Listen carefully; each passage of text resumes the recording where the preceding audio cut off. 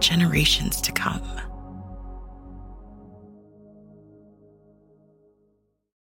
It's Wednesday, March 29th at 12:04 p.m. here on the East Coast, and welcome to another edition of the TDN Writers Room. My name is Bill Finley. I'm a correspondent for the Thoroughbred Daily News, also co-host Down the Stretch Show every Saturday morning on SiriusXM Radio.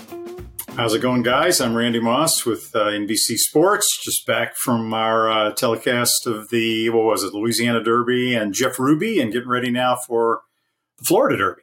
Zoe Cadman here with First Racing and XBTV, as well as Santa Anita. I'm back from OBS sales, and lo and behold, I'm right next to Santa Anita, and it's raining. Go figure. It's still raining in Southern California. I mean, drought be damned. I don't want to hear the word drought or fire for probably at least 6 months.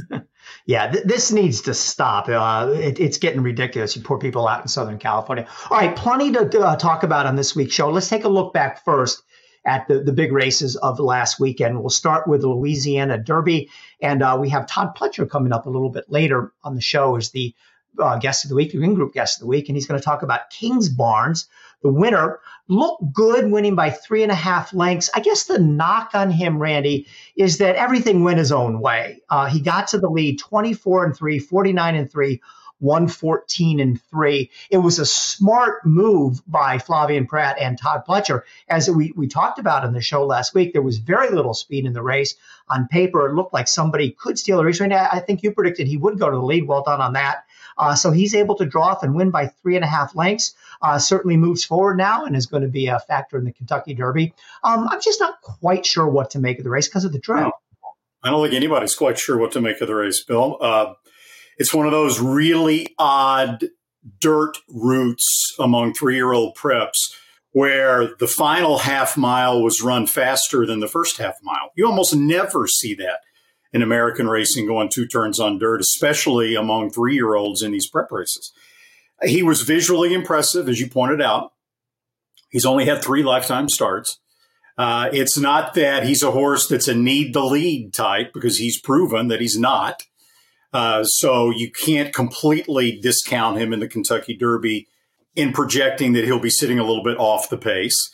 But he's just one of these horses that from a betting standpoint, you take a stand against when he goes to the Kentucky Derby, because his signature win is a race in which he had everything his own way. A lot of the UK guys on the Dubai World Cup telecast were raving about the ride of Christophe Lamar on that Japanese freak that won the Dubai Shima.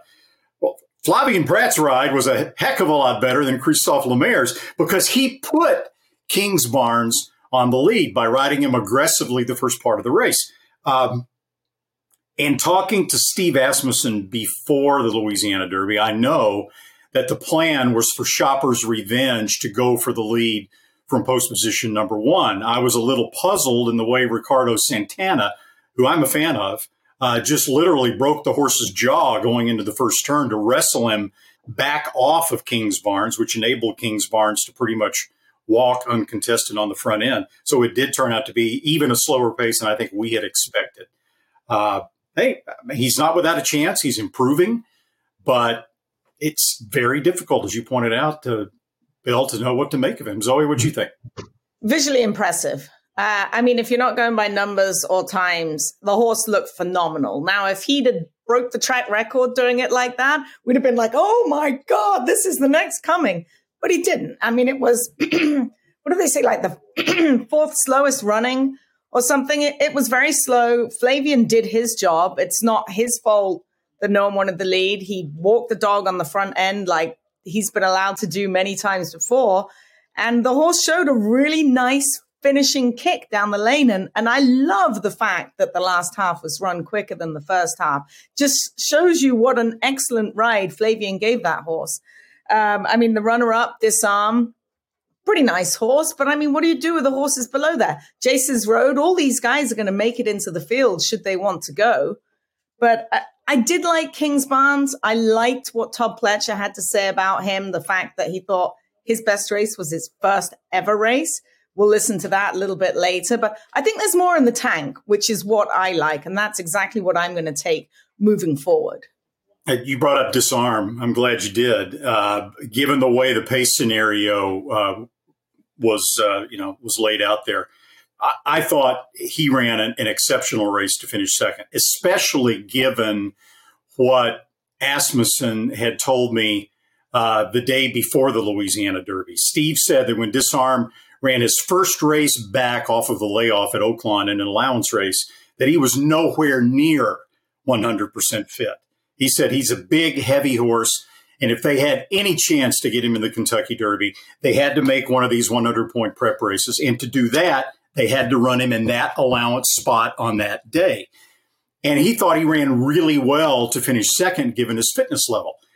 But then, interestingly, he said the horse is still not going to be 100% for the Louisiana Derby.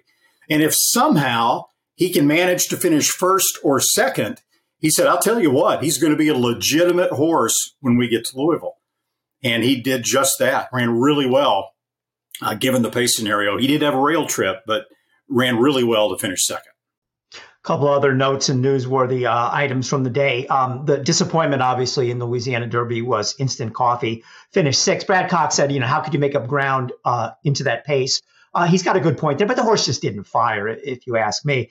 Then the Fairgrounds Oaks was won by South Lawn, so we may have a father versus son battle in the Kentucky Oaks with Wonder Wheel for Mark Casse against South Lawn and Norm Casse. And who's your filly again?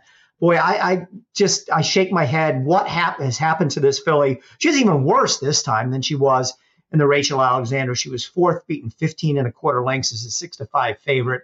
And boy, she just hasn't developed or shown a thing this year.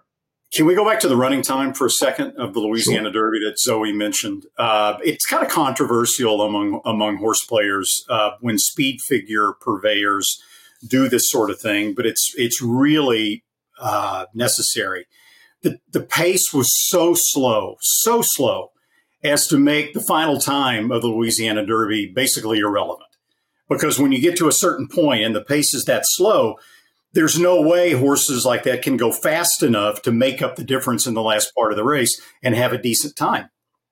So what speed figure guys and all speed figure makers do this, what we have to do is just treat that race as an aberration and essentially manufacture a speed figure for that one race that's completely independent of the track variant for the other races. I came up with a 95 buyer speed figure for King's Barnes based only on the performances of the horses behind him, what they'd been running, what kind of trips they got. And a lot of people think that we shouldn't do that no speed figure maker should do that the time is the time, fast pace or slow pace. But I think, and most of us think, that it's just a necessity. Otherwise, the figs in these slow pace races would be unusually slow, and it would be confusing to horse players. Mm-hmm.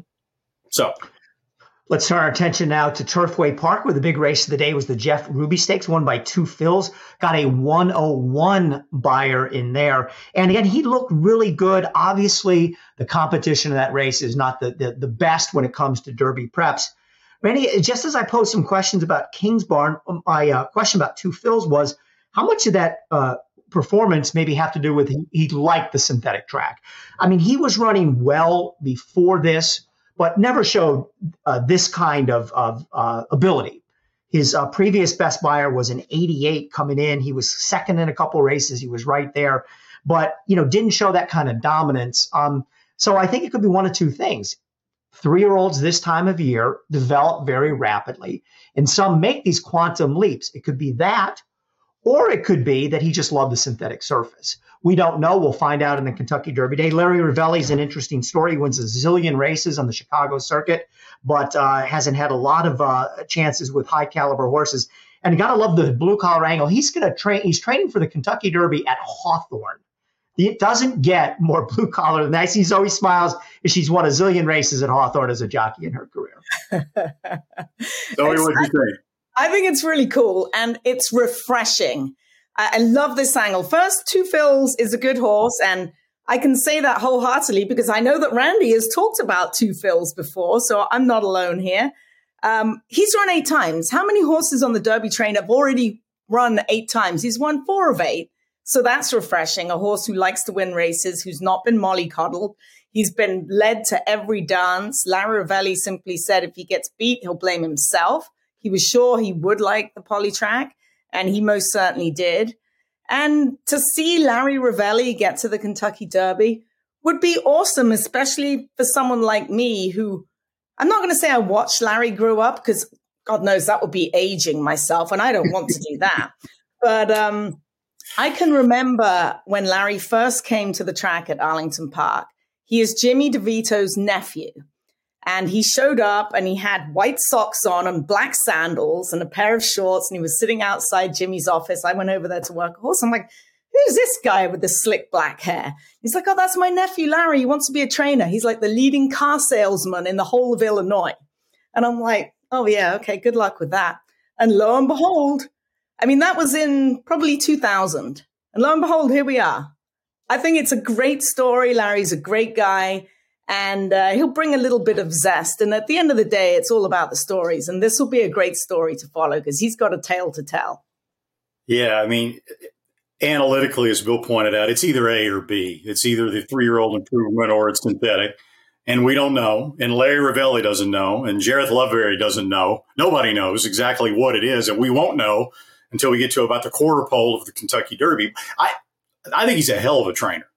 He just hasn't had the opportunity with a horse like this before. And I thought it was an inspired choice to go from the fairgrounds to Turfway Park for a couple of reasons. First of all, in those races at the fairgrounds, he was running really well, but he would make a big move. He would get to the lead like he did, I believe it was in Lecomte, get to the lead at the 8th pole. And then he just wasn't finishing up that strongly the last 1/8 of a mile, the last 1/16 of a mile. Over one of the longest stretch runs in American dirt racing, the second longest at the fairgrounds. You got the impression watching him that maybe 1 1/8 was just a little bit beyond his preferred distance. So what does Ravelli do? He goes to a racetrack with a shorter stretch run in Turfway Park, and he goes to a track with a synthetic surface where horses get better traction, a little similar to turf. We've talked about that before, in which horses can tend occasionally, because they get better traction and they're not slogging through sand, to outrun their distance capabilities just a bit. And I think that's what we saw with Two Phils. He's by Hard Spun, who won this race when it was on synthetic in 2007, the second running on synthetic. His maternal grandsire is General Quarters, who won the Bluegrass when it was run on synthetic. So the horse had some synthetic breeding. I loved his race, loved the fig, but you can't like every horse in the Kentucky Derby. You got to take a stand. I think he's going to run well in the Kentucky Derby. I think he'll make his presence felt. But I just think that when it gets to the last 1/8 of a mile in the 1 1/4 race on dirt, that he's going to be found just a little bit wanting stamina-wise. So one of the themes of this segment is 3-year-old winners, but what do you make of them? And here's the other one, the UAE Derby. Dermot Sotogake, the Japanese, my goodness, what don't they win? The way they are just taking the world of horse racing by storm. He looked really good winning the UAE Derby by 5.5 lengths. I know it's you can't really compare this. It's not exactly apples to apples, but his time was 1:55.81 for the 1 3/16. The Louisiana Derby was 1 minute 57.33. So he ran, I think what they tell you, it was a legitimate fast race. He looks good. The Japanese are winning everything in sight. But, and here's the but on this horse, the UAE Derby has produced nothing but duds over the year coming into the Kentucky Derby. Brad Free, I believe it was, I'm getting these numbers from him, but it was from the Daily Racing Form. 18 Dubai shippers have run in the Derby. Not a single one has hit the board. Randy, you know all these stats. You could probably confirm that. And we look at Mendelssohn, who everybody thought was a very strong horse. It was a very good horse. Turned out to be a good sire. He won in 2018. He finished last. Last year, Crown Pride won the UAE Derby for Japan, came into the Kentucky Derby and finished 13th. So again, I'm just sort of scratching my head. This horse really looked good. On this one, I wouldn't be surprised if he actually won the Kentucky Derby. That's how good he looked, I thought, Randy. Can we do a half hour on this race alone? There's so freaking much to talk about this horse in this race. First of all, let's go to the mile and 3/16. You're right. It's apples to oranges to compare the running time in Maidan with the running time in the Louisiana Derby, especially given the pace of the Louisiana Derby. But what you can compare is the running time of the UAE Derby to the running time of the Dubai World Cup on the same card. As any speed handicapper knows, there's a such thing as a parallel time chart that is the basis for all speed handicapping, whether it's Beyer speed figures, Thorograph, Ragozin, you name it. And it enables you to accurately compare running times at different distances. And in this case, there's only a 16th of a mile difference between the UAE Derby and the Dubai World Cup. Now, you can go back a dozen years on Dubai World Cup Day at Maidan. And in every one of those years, the raw figure for the Dubai World Cup is faster than the raw figure for the UAE Derby, usually by a factor of 15 to 20 points faster. Our estimate, and this is an estimate for Beyer speed figures, right? We don't make Beyer speed figures for the Dubai World Cup Day, but we can kind of guesstimate based on the performance of American horses. Normally, the Dubai World Cup would be 105 to 110 estimated number. Normally, the UAE Derby anywhere from 90 to 95. Even when Mendelssohn won by 18 and a half lengths in 2018, the Thunder Snow figure for the Dubai World Cup was 5 points faster. Okay. In this case, Derma Sotogake was the first horse in the last 15 years to run faster than the Dubai World Cup, 5 full points faster on the Beyer scale. Now, what does that mean? We don't know how fast the horses in the Dubai World Cup ran because we don't know those Japanese horses. We don't know, we don't have any background on their numbers or anything like that. But even if you lowball the Dubai World Cup and you say, okay, it was run in 99, all right, that's still a 104 estimated Beyer speed figure for Derma Sotogake, which blows away anything we've seen so far from the colts. Now, what does this mean when you're trying to translate UAE Derby form to the Kentucky Derby? Yeah, it's 0 for 18 with no horses running first, second, third, or even fourth. The fact that no UAE Derby winner has won, or horse has won the Kentucky Derby is not that surprising given their odds. When you look at their odds and you do the mathematics, there's only about a 62% chance to get even one winner out of those 18. But the fact that none of them have even run in the top 4 is pretty alarming. We can talk about, Master Fencer, who came from Japan a few years ago and actually ran really well in the Kentucky Derby and the Preakness. He was only beaten 2 3/4 lengths in the Preakness, and he wasn't even one of Japan's better 3-year-olds. This horse ran a hell of a race. I don't know what to make of him in the Kentucky Derby, but I wouldn't be surprised either if he runs exceptionally well. Yeah, he was pretty awesome. Is he the one that's by Mind Your Biscuits? Yes. And I mean, what a story that is too. I mean, you got the 2-time Dubai Golden Shaheen, who's got one of the best crosses in history, to the Sunday Silence line over there. There's a great article by Emma Barry in today's TDN.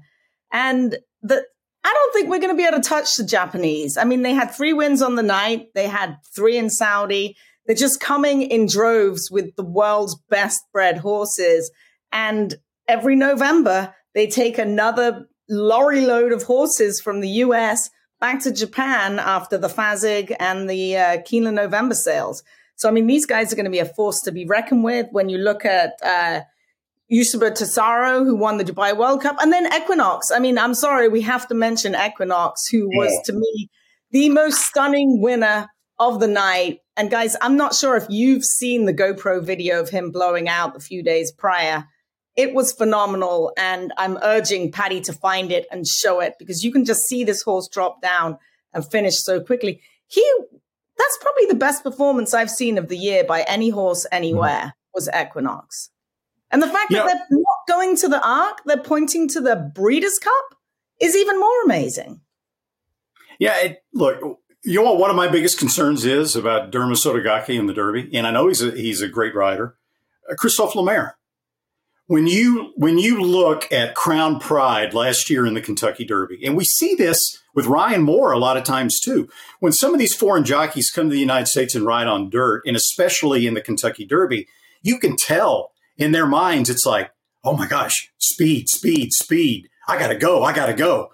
And Christophe Lemaire rode the hair off of Crown Pride in the first quarter of a mile of the Kentucky Derby into one of the fastest Kentucky Derby paces in history.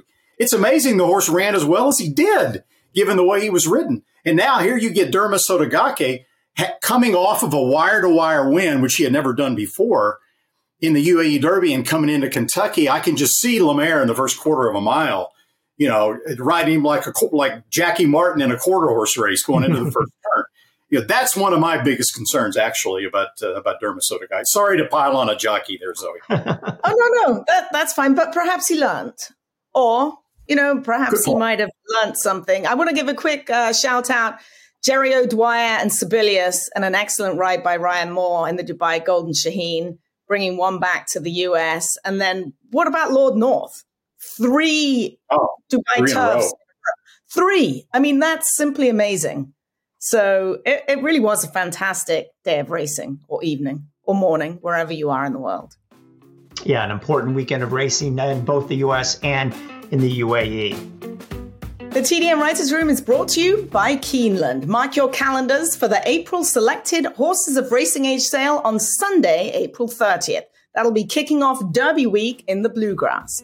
Entry deadline for the print catalogue is April the 3rd. Approved supplements will be accepted right up until sale day. We'll be right back after these messages from Keeneland. If this place could talk, it would roar.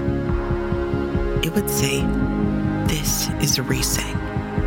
This beating heart in the heart of horse country. Steady and strong beneath the roar. Reminding us why. For the love of the horse. For generations to come. He was just put together like a machine, and he had a great mind. Everything about him was what you'd want. Tis the Law pops the cork in the champagne. Tis the Law is going to win the first leg of the Triple Crown. I've never seen him get tired. Respect the law. Tis the Law. His structure is just perfect. His bone is perfect. He's left the others behind. He's going to win the Run Happy Travers. He's everything you would look for in a horse.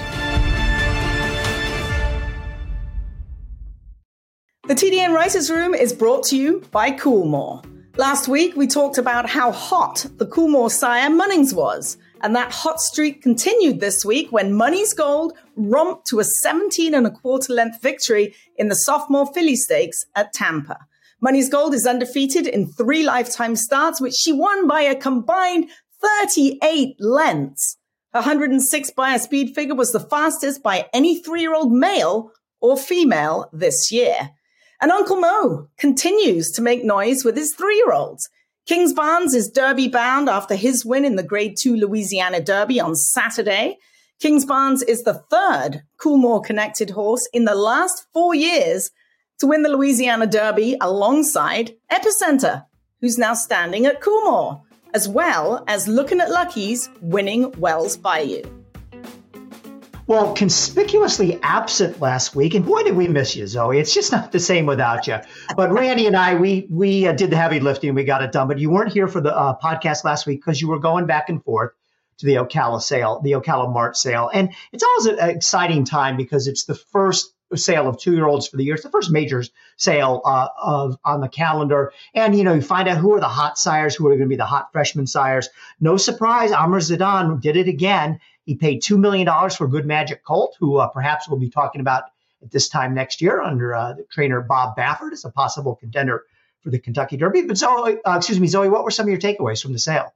Well, the Good Magic Colt was awesome. He worked 9 and 3. And I mean, the takeaways were they had a new track there, which is Michael Dickinson's Topeka racetrack, which I can fully attest is probably one of the best, safest racetracks in the world because we all know how anal Michael is, and he wants everything to be absolutely perfect. So he had his man, Miguel, on hand to kind of tinker with the track along with a couple of other people. There were a few complaints on the second day because it was supposed to be really cold and they dug the harrows in a bit. I thought it was a great track. I thought it was a fair track. We did have to deal with some headwinds.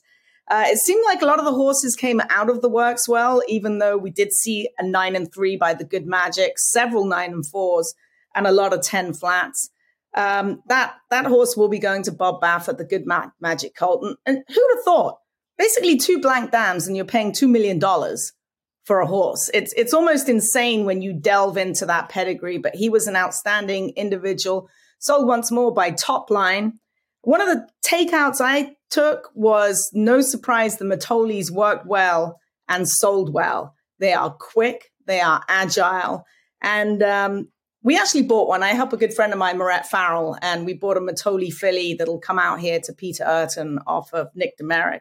So we got one of those. The Vino Rossos actually were surprisingly precocious, coming in all shapes and sizes.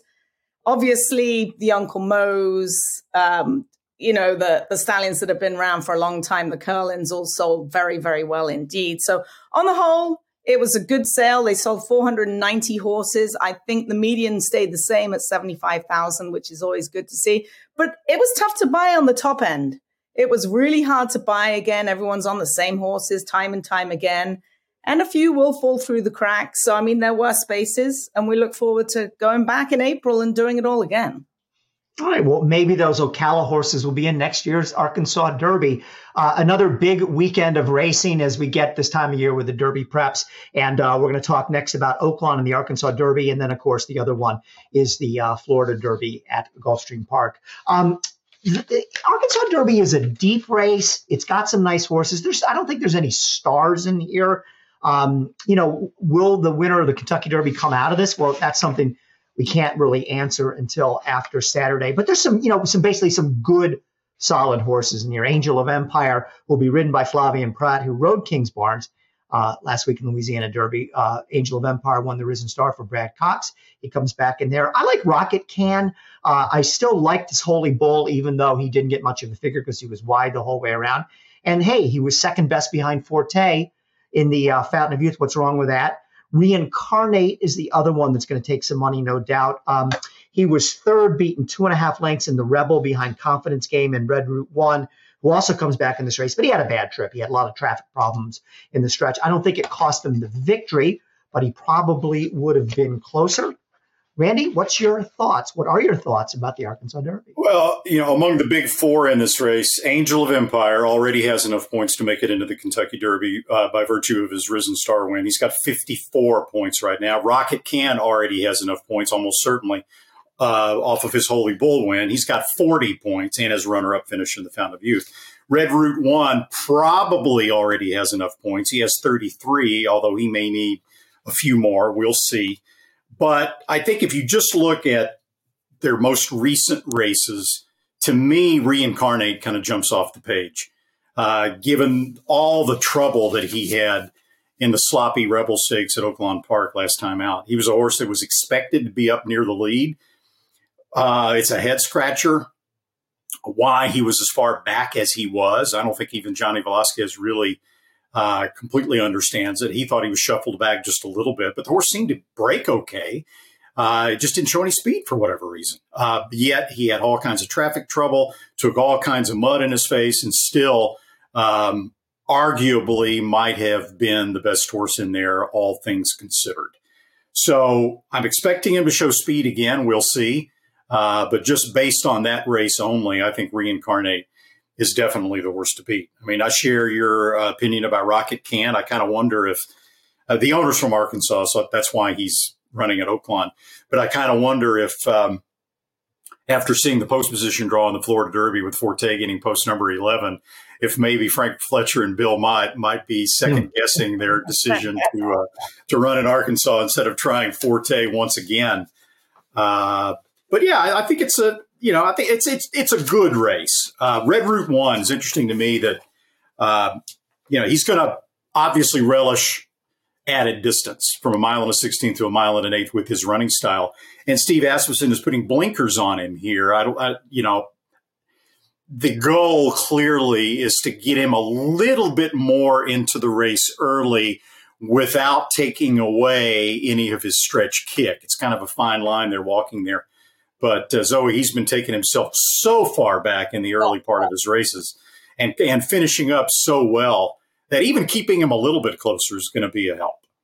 I mean, you'd think it would help. I actually just checked the weather report because it's a Saturday on the road to the Derby. So I'm just assuming it's going to be pissing down with rain. That's apparently the Friday, 80% chance of showers and thunderstorms on Friday. Saturday, it's supposed to be sunny, which means it will rain, and Red Route 1 loves the slop. So we'll see what happens with him. Obviously, they want him to be further forward. You got Gaffleone, who is very much an in the bridle upfront rider with the blinkers on for Red Route 1.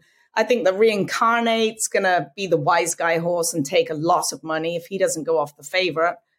And then Rocket Can, you mentioned him. There's one more horse I wanted to mention. He's gelding. And visually, he ran very, very well in an allowance race on the 19th of February. His name is Two Eagles River, a 3-year-old gelding by Cloud Computing. I think there's a lot of upside in this horse, and they got nothing to lose and everything to gain. I think it's going to be a pretty hot pace up front, and he's going to be right on it. I don't think he's going to have distance limitations either. Saturday card at Oakland also includes the Fantasy Stakes, a prep for the Kentucky Oaks wet paint from the Brad Cox barn. Looks like the likely favorite in there. Now our weekly segment, First Things First, with Zoe Cat.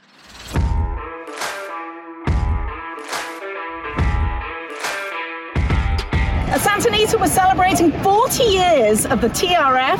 I'm going to go and find some ladies to tell me all about it.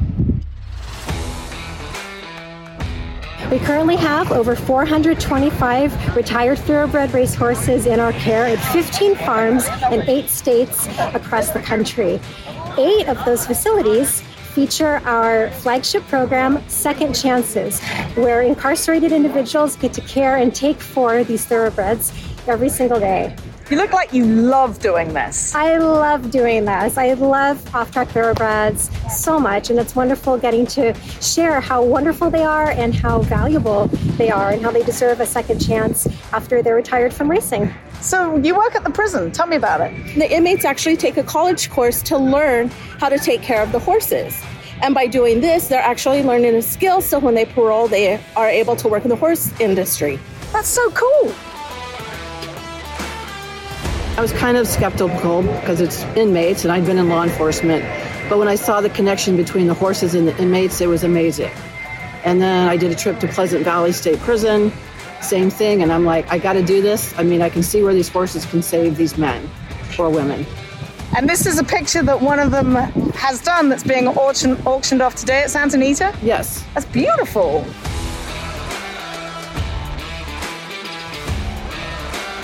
Hi, Nate. Can you just expand a little bit on the relationship with Santa Anita and the TRF?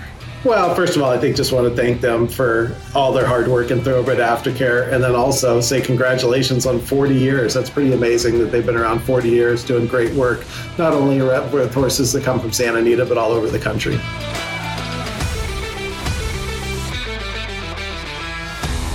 Join us this weekend at Santa Anita as we continue the first racing tour. We do have post time at 1 p.m. as well as the Santa Anita Carnival this weekend. Plus, next weekend we have the Grade 1 Santa Anita Derby and the Grade 1 5K. Get your running shoes on, guys.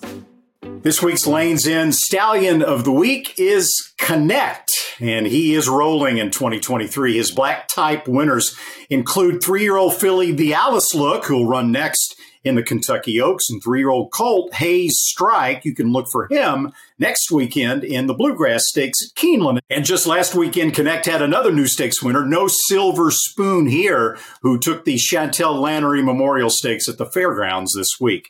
Connect is now the number 2 third crop sire by year-to-date stakes winners. He's one of the best sons of leading sire Curlin, and Connect stands for $25,000 at Lanes End Farm.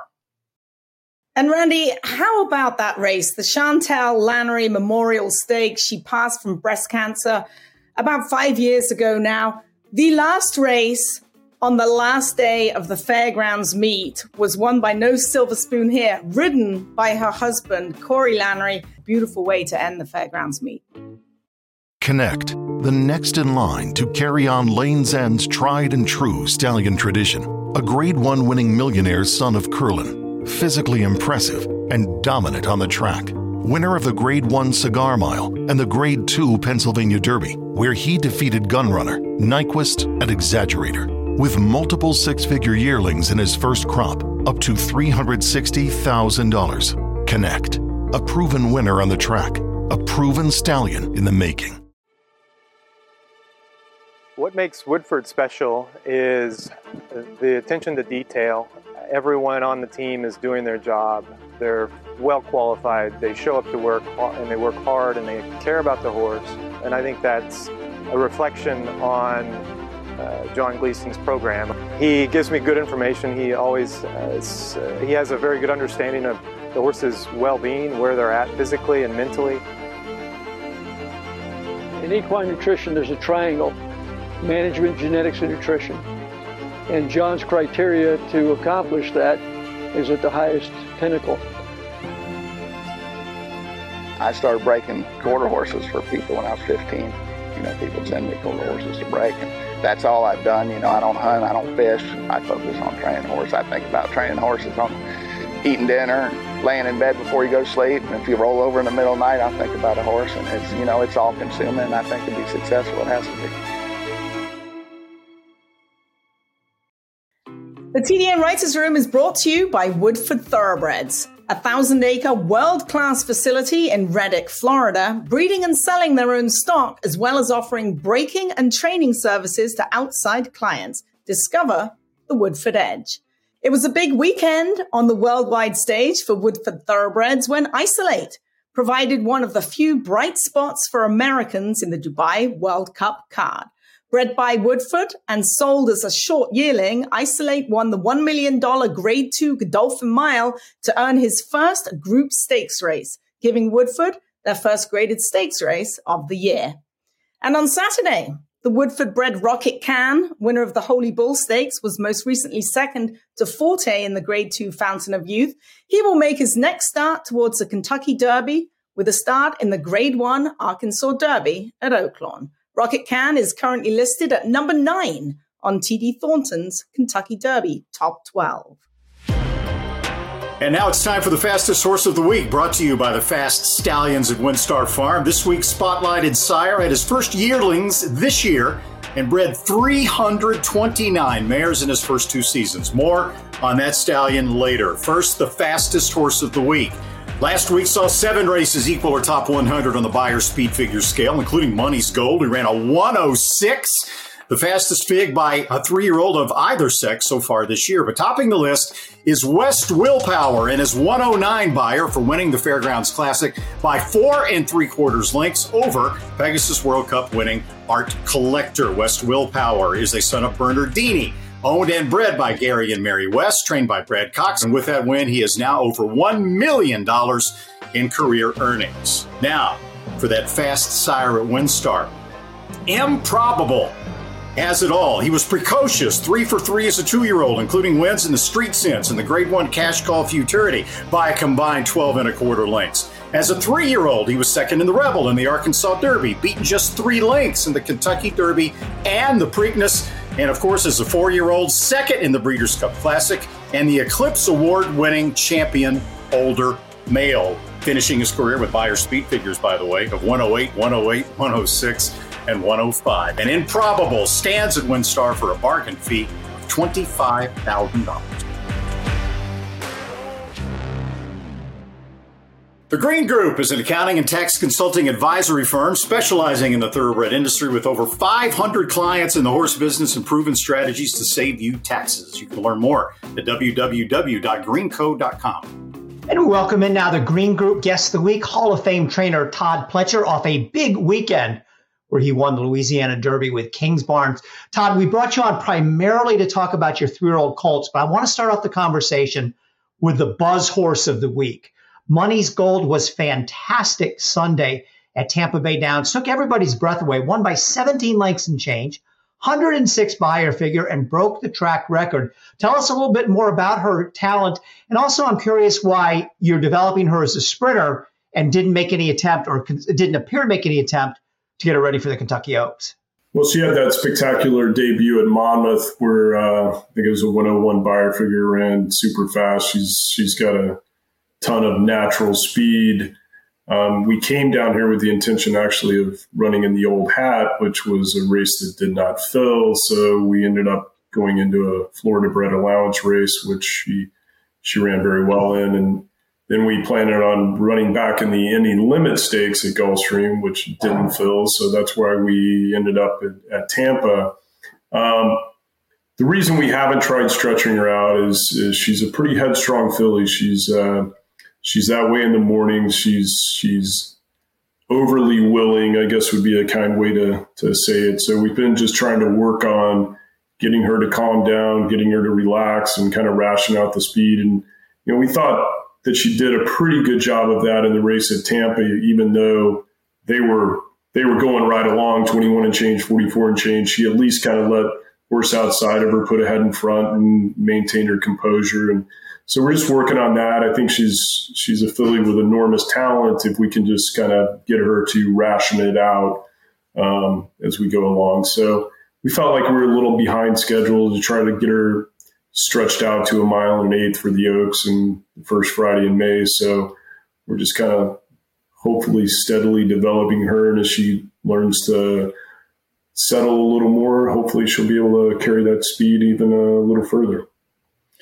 Well, that 106 Beyer speed figure is the fastest by a 3-year-old of either sex so far this year. But before we spin ahead and get to the touchy subject of post position in the Florida Derby, let's go back and talk about the Louisiana Derby in Kings Barnes. The way Flavien Prat rode him out of the gate, I think we know the answer to this question, but what were the instructions to Flavien going into that race, and what are your thoughts on his performance in just the third lifetime start? Well, we were delighted with the performance to do that in his third lifetime start was, a significant accomplishment. Flavien and I spoke about the race, wanted to make sure we were kind of seeing the pace scenario the same way. We both agreed didn't appear to be a lot of pace on paper. We felt like we would come out running, try to establish some position, and we felt like the horse was versatile enough that if he made the lead the right way, we were fine with that. And if someone else was ambitious and wanted to take it, then we could put ourselves in a good stalking position. I thought going to the first turn, it looked like for a moment there that Florent Geroux might take the initiative to go ahead and go, and then kind of hit the elbow of the turn, and we were linked in front, and it was pretty much all good from there. Yeah, Todd, he was super, super impressive. In fact, I actually ran into Flavien and his wife last night in a restaurant, and I said, hey, what about that Kings Barnes? And he was super excited and basically was just explaining what kind of gears he had. He said, I just pressed on the pedal and he just took off. Did that surprise you, the gears that he did have? Yeah, you know what? I was really impressed with his debut, and I know it wasn't maybe a real flashy figure, and time didn't blow everyone away. But if you look back at that race, first of all, it's difficult to win debuting at a mile, and the way he did it, sitting behind horses and sort of waiting for a seam, and finally getting a little opening at the top of the stretch, and kind of having to push his way through there. For a horse making his first start, I thought he was very, very professional and kind of wise beyond his experience for that. So I was impressed with that. The Tampa race was kind of an oddly run race, but we were just looking to get some two-turn experience and get another race into him, and I think that helped out. But yeah, like Flavien said, I felt like he was traveling really well all the way down the backside. Then you could see when he went to his left lead in the far turn, he kind of surged again, and that's when I started to get excited that he had plenty of horse left. Does he get to keep the mount? I mean, you've got various horses and various jockeys. It seems like, I never want to assume anything, Todd. No, I would hope so. I mean, I guess the question is he going to win on someone else and still want to ride him? So, but no, Flavien rode him terrifically, and we know he's a world-class rider, so we're happy to have him. Todd, now he didn't debut until January 14th, so you haven't had a long time to get him ready to push him into a race like the Louisiana Derby and then the Kentucky Derby. Why was he a little bit late, and has it been a little bit difficult playing catch up? So everything has gone seamlessly since we got him in, but we didn't get him in until late. I know that Spendthrift purchased him out of the Gulfstream 2-year-old training cell. I think he had like a quarter-mile breeze in 20-3 and showed a lot of talent there.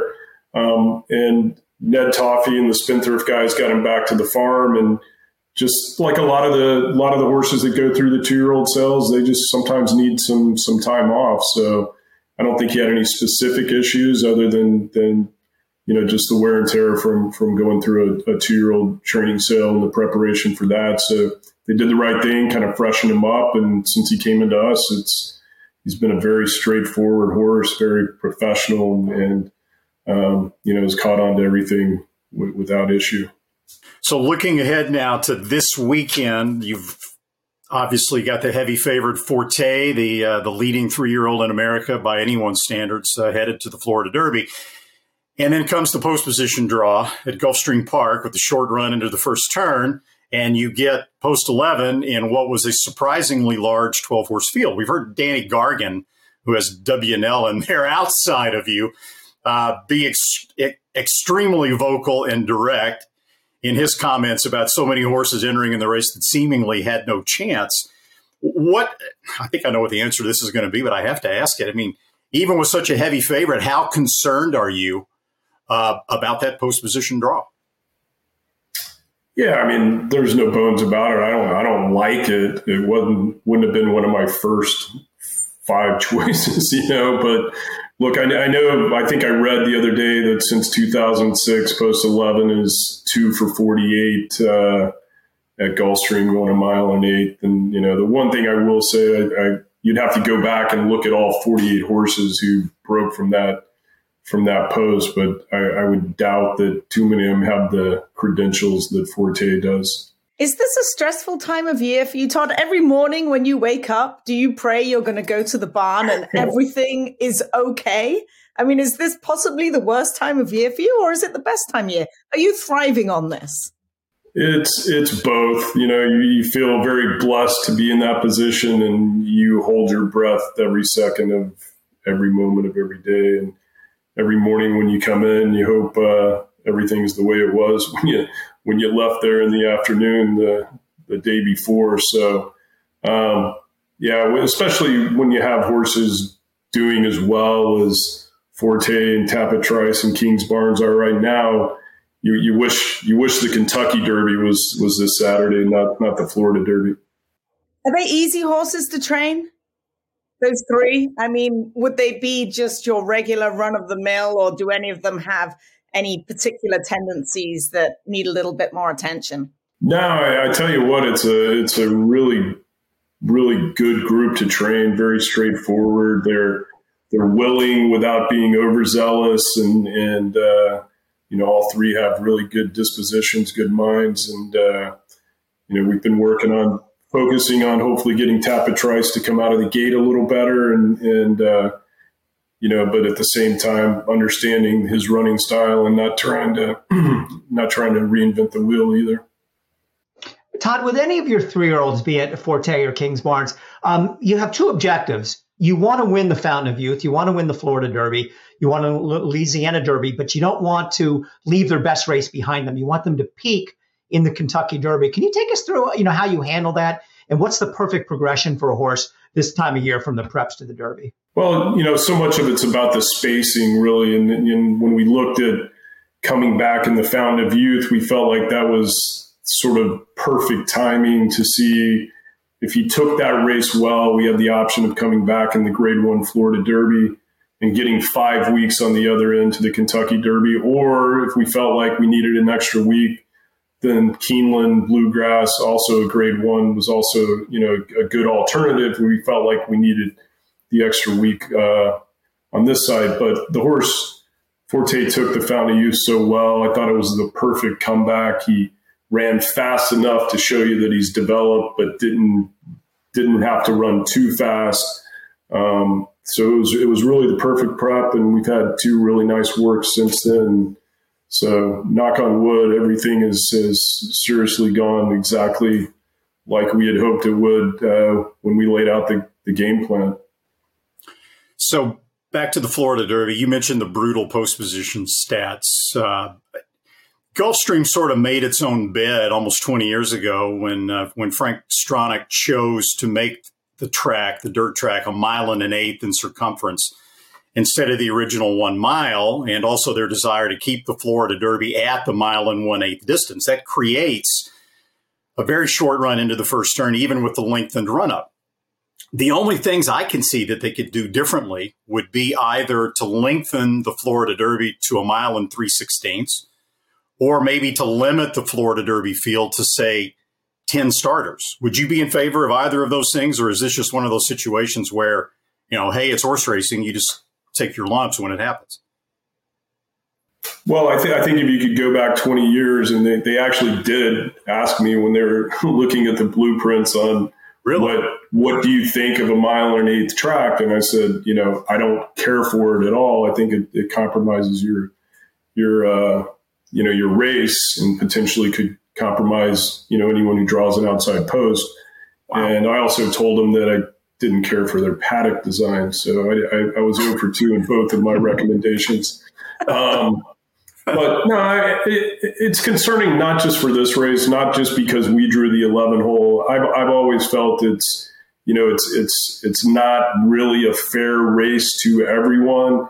And we go back to the first Pegasus when California Chrome drew outside, and so you just hate to see the two most significant races of the meet, the Pegasus and the Florida Derby, potentially affected by post position. And so that's my concern. And as far as extending it to 1 3/16 miles, I think some years you might want to do that, and then another year you might be playing catch up with one, and you wouldn't want to do that. So that's just from time to time. But I know that that's something they've considered, and I thought for the Pegasus that would be a good option as well. But again, sometimes you're maybe going to have a miler that's going to try to stretch out on the Pegasus at 1 1/8 miles, and if it's 1 3/16 miles, they might opt not to. So every year is going to be a little bit different in terms of which horses you have.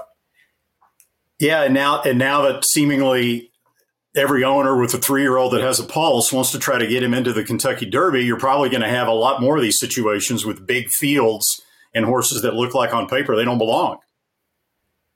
Yeah, that seems to be the trend. And, at the same time, look, everyone puts up their money and deserves a shot. We're going to run a couple maidens in the Wood Memorial the following week. So, I can't blame someone else for doing the same thing. Who are you running? We're going to run 3. We're going to run Classic Catch coming off an allowance win at Gulfstream. Then we're going to Dreamlike, who was second in a pretty fast maiden race. Number-wise stacks up pretty well. And then we're going to run our professional maiden Krupi, who always kind of keeps sucking up for a placing. He keeps good company in the morning. Forte. He does. Perhaps it's rubbing off on him finally. I'm hoping. Todd, before we let you go, what about your fillies running this weekend in the Florida Oaks? You have Miracle, who seemed to she just tries so damn hard every time she runs, and then Atomically. Yeah, I was really pleased with Miracle's race at the fairgrounds, and we'd kind of kicked around the idea of going back, but we felt like with the opportunity to stay home and not have to ship to New Orleans twice would maybe put her in a better position if she's able to do well here. Very straightforward filly to train. Trains really well. I've been pleased with her, and Atomically was able to win Florida Stallion race going 1 16 at Gulfstream. So we're hoping, getting her back around 2 turns at Gulfstream, she'll take a step forward. Todd, also on the 3-year-old male ranks, you had a good performance from Major Dude and the Jeff Ruby, earned enough points to get into the Kentucky Derby, but from what I've read, that's not the plan. Tell us about what the future plans are for him. And most people, if they got the points, they go. They don't ask any questions. Why did you and the connections of Spendthrift decide that maybe that's not the best place for him for his next start? I'm not 100% sure that we've decided that. The horse ran well. He came out of it in good order. He's always trained well on all surfaces. They have a nice 3-year-old turf race there that day, the American Turf, same day as the Derby. So, I think the plan is going to be to take him to Churchill and see how he trains. If he were to somehow, just act like he loves the main track at Churchill, I think we could, still keep that under consideration. But right now we're just kind of taking a wait and see approach. So I know you're a student of the sport and you're very analytical, and I would love to get your opinion on this. Maybe you didn't have time to pay any attention, but we'll see. As impressive as Kingsbarns was in the Florida Derby, Derma Sotogake in the UAE Derby, we don't have speed figures on it, but he actually ran a faster number, whatever it is, than the Dubai World Cup winner. What are your thoughts on those Japanese horses coming over to the Kentucky Derby and the way Japanese horses in general have been performing on dirt around the world? I thought it was a very impressive performance, and I think the track might have been a little bit speed favored. I didn't get to watch the whole card, but he seemed to come to the wire with all 4 legs well underneath him, and I thought it was a very impressive performance. And like you said, the Japanese horses have just been performing phenomenally everywhere. The horse that won the Shima Classic, the 1.5-mile turf race, that was as good as you'll ever see any horse run. I'm concerned. I think they're certainly improving by leaps and bounds in the way that their horses are performing globally, and they've kind of had some horses come over and run sneaky good already, and it seems like they've gotten better since then. So. I was impressed. Well, a lot's going to be said about the past record of the UAE Derby horses coming over to the Kentucky Derby and how dismal it's been. Does that matter to you when you're looking at Derma Sotogake and trying to analyze how he might run in Louisville? I hope it stays that way. And I know, Mendelssohn had that phenomenal performance there and then, didn't get away well here and was kind of taken out of his game. So, look, I think it's possible to use the UAE Derby as a successful prep. I think I wouldn't think it would happen in a scenario where you went from America to Dubai and then back. But, I think someone kind of coming at it from a different angle could potentially be successful. We thank Todd Pletcher for his time and insights on the road to the Kentucky Derby. A lot going on, as always, in the Todd Pletcher barn this time of year. Thanks, Todd, and good luck on the road to the Derby. Thank you. Our guest of the week, Todd Pletcher, will receive a free 1-hour tax consultation from the Green Group, that accounting and tax consulting advisory firm that specializes in the thoroughbred industry. Again, find out more about the Green Group at www.greenco.com. Are you paying too much in taxes? The Green Group can help. There's a reason the most successful owners, breeders, and horsemen select the Green Group as their tax advisors. They save you money and share successful strategies. Over the past 40 years, the Green Group founder, Len Green, has owned and bred some of the best racehorses in the history of the sport, like Eclipse Award-winning champions Jaywalk and Wonder Wheel. His DJ stable competes at the highest level and has received the game's most prestigious honors. Len Green's in-depth, hands-on industry knowledge, combined with cutting-edge tax-saving strategies, has produced positive results for his clientele and has made the Green Group the top-rated accounting and tax firm in the thoroughbred business. For a confidential and complimentary consultation, contact us at 732-634-5100 or visit our website at www.greenco.com. The Green Group, proven strategies to save you taxes. Here in Pennsylvania, we're proud of our breeding program, the best in North America, but we're also proud to be leaders in this industry. The PA Horse Breeders Association is funding cutting-edge research at Penn Vet to detect gene doping in thoroughbreds, and we endorsed the SAFE Act to help protect the most vulnerable horses. Plus, we're pleased to support the aftercare programs set up by our horsemen's groups. Just a few of the reasons why you should join us in Pennsylvania, the premier place to breed and race. The TDN Writers Room is brought to you by the Pennsylvania Horse Breeders Association, the PHBA. Now, we are taping this podcast on Wednesday, March 29th. It's scheduled to hit your computers and your mobile devices on Thursday, March 30th. So this is actually pretty timely because Friday is the last day to nominate your 2-year-olds to the Pennsylvania sired, Pennsylvania bred $1 million Stallion Series for $500. The nominations must be postmarked by March 31st. You can nominate after that, but it's just going to cost you a little more. And while we're on the topics of Pennsylvania breds, Angel of Empire will run again on Saturday in the $1.25 million Arkansas Derby. Remember, Angel of Empire has already won this spring the Risen Star Stakes at the fairgrounds. For more information, visit www.pabred.com. Okay, one other big, and I mean big card to go over, Florida Derby Gulfstream. Randy, now, this is not a trick question because we did this last week. Uh-oh. When are you on? You're Come on, you can do this. You're going to ask me which of the NBC networks is the show on? You learned your lesson last week about asking, or I thought I'd learned my lesson about coming on here without knowing exactly what network.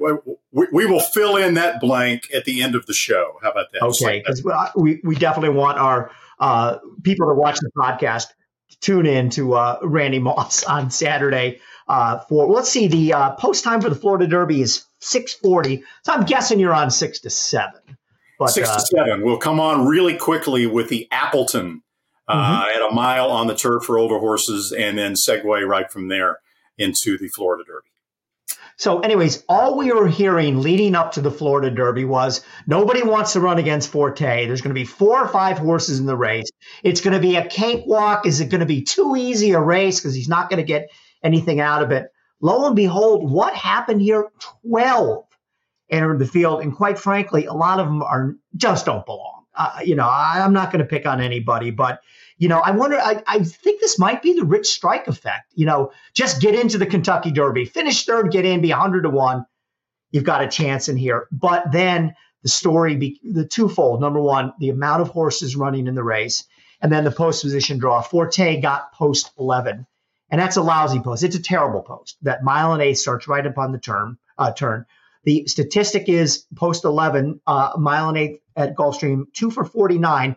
But I do like to point out that Big Brown back in 2008 won this race from post 12. So if you have a good horse, it can obviously be done. As soon as I heard the post, saw that he drew post 11, I said, well, I got to try to beat this horse. I mean, he's going to be a big favorite. He's got post 11. But who the heck would you pick to try to beat him? Not only are many of these horses ones that I've already said have no business running in this race, but the best horses, the best competitors probably are Fort Bragg.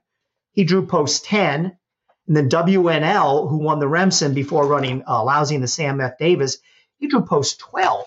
So on paper, the horses that are the main competition didn't draw well either. Cyclone Mischief's got a chance. He's post 9. So you know what? I'm just figuring that Gerardo Ortiz is going to figure it out. He's got the best horse by a mile. It's a very difficult post position. I'm not going to go bet him enthusiastically at 3 to 5 from post 11. But Randy, who the hell can beat this horse? That's my question. I like the Big Brown reference. How about the daily double of Big Brown winning the Florida Derby from post 12 and then the Kentucky Derby from post 20? Look, all the leading contenders, the 4 top contenders on paper, are at post 9 through 12. Cyclone Mischief in post 9, Fort Bragg post 10, Forte post 11, and then WNL in post 12. Courtesy of our friends at Equibase, I went back all the way to the reconfiguration of the Gulfstream Park track to 1.8 in 2006. And horses breaking from the outside 4 post positions are 14 for 290. That's only 4.8%. You're 3 times more likely statistically to win breaking from post 1 through 4 than from post 9 through 12. And 9, Cyclone Mischief, actually has the worst win percentage of all the post positions at just 2%. Look, if you were inclined to try to beat Forte because of post position, I can understand that. I agree with you that he'll probably win anyway. But I got one word for you: Mage. Okay?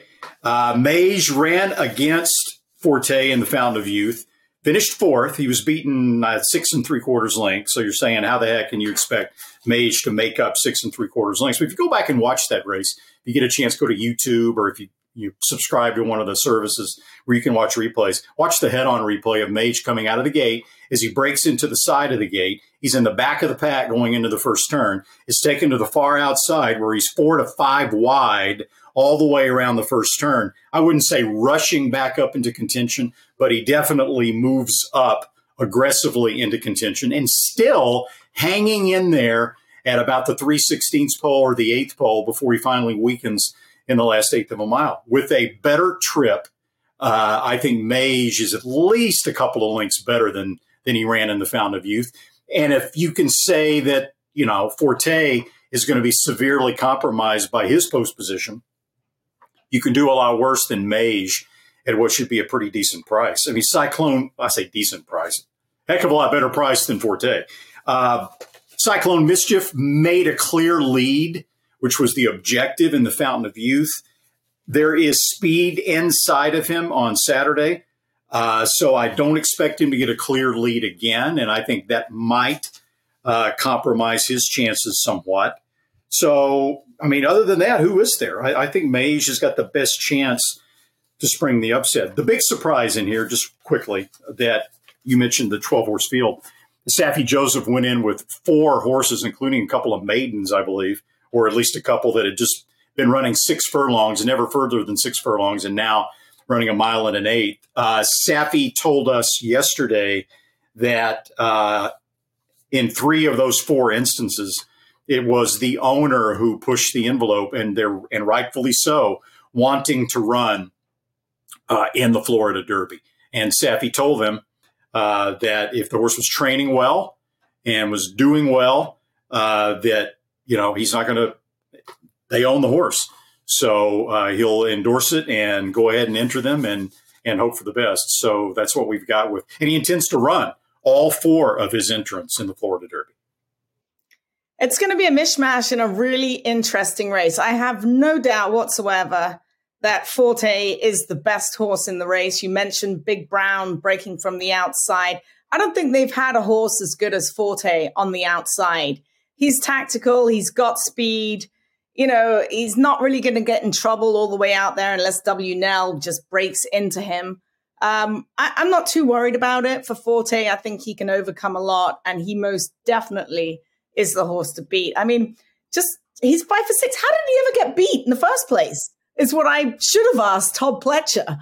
But it's his race to lose. One more I think that a lot of people will be looking at, and we mentioned SF Bloodstock and Tom Ryan, Fort Bragg. Now, Tom's been bullish on Fort Bragg from the get-go, and I'm thinking, God, he's just a horse. He's just this. By Tap It out of March Express, they paid $700,000. Interestingly enough, when you go back and look at his maiden win, which he was disqualified from, who won that on the DQ? Practical Move, who's trained by Tim, and now Tim trains Fort Bragg. It's just swings and roundabouts. Fort Bragg's a good horse, which is going to segue perfectly into the XBTV.com work of the week. It's Fort Bragg seen working here at Santa Anita in 59 and change, guys. And if you're worried about Fort Bragg, take a look at this work and the ease at which he is doing it. He is absolutely cruising. He will run in cheek pieces, which do not have to be notated in the program. So that's something to note. You can see him working here with the cheek pieces on. They kind of simulate little cheetah blinkers. And he looks absolutely terrific. Fort Bragg, XBTV.com, work of the week. All the thrills. Fraction of the bills. Experience the power of the partnership. Change your life, make new friends, and compete at the highest level of thoroughbred racing. West Point Thoroughbreds, the gold standard in racing partnerships. Visit westpointtb.com. The TDN Writers Room is brought to you by West Point Thoroughbreds. Joining West Point Thoroughbreds can literally launch you right into the winner's circle for a fraction of the cost of trying to do it on your own. Learn more at westpointtb.com. West Point had another successful week on the track this week with Apriati, who was sweeping through the stretch for an impressive win at Turfway Park on Saturday in her second career start. The 3-year-old filly by City of Light made a smooth transition from grass to the Topeta track at Turfway. She's trained by Cherie DeVoe, who got her from Keeneland September. It really pays to go to Keeneland. It really does. And the Remy Bullock cartoon is in for this week. And last week we had Lisa Lazarus, the CEO of Heiza, on, and we talked about, boy, she's navigating a tightrope. And Remy captured that really well in this week's cartoon. So please check that out. Well, that's a wrap on this week's show. I want to thank our Green Group guest of the week, Todd Pletcher. Of course, I want to thank Randy Moss and Zoe Catman, my partners in crime on the podcast. Our producer, Patty Wolf, our associate producer, Katie Petruniak, and Randy's holding his finger up. CNBC. Okay. I told you I would have it before the end of the show. Straight from the producer. There you go. All right. So where was I? All right. CNBC from 6 to 7, right? You got it. Okay. CNBC from 6 to 7 with Randy Moss. Okay. And we also want to thank our editors, Anthony LaRocca, Aaliyah LaRocca, and Nathan Wilkinson. Again, that's a wrap. Thanks for listening in. Thanks for joining us. We'll talk to you next week here on the TDN Writers Room Podcast.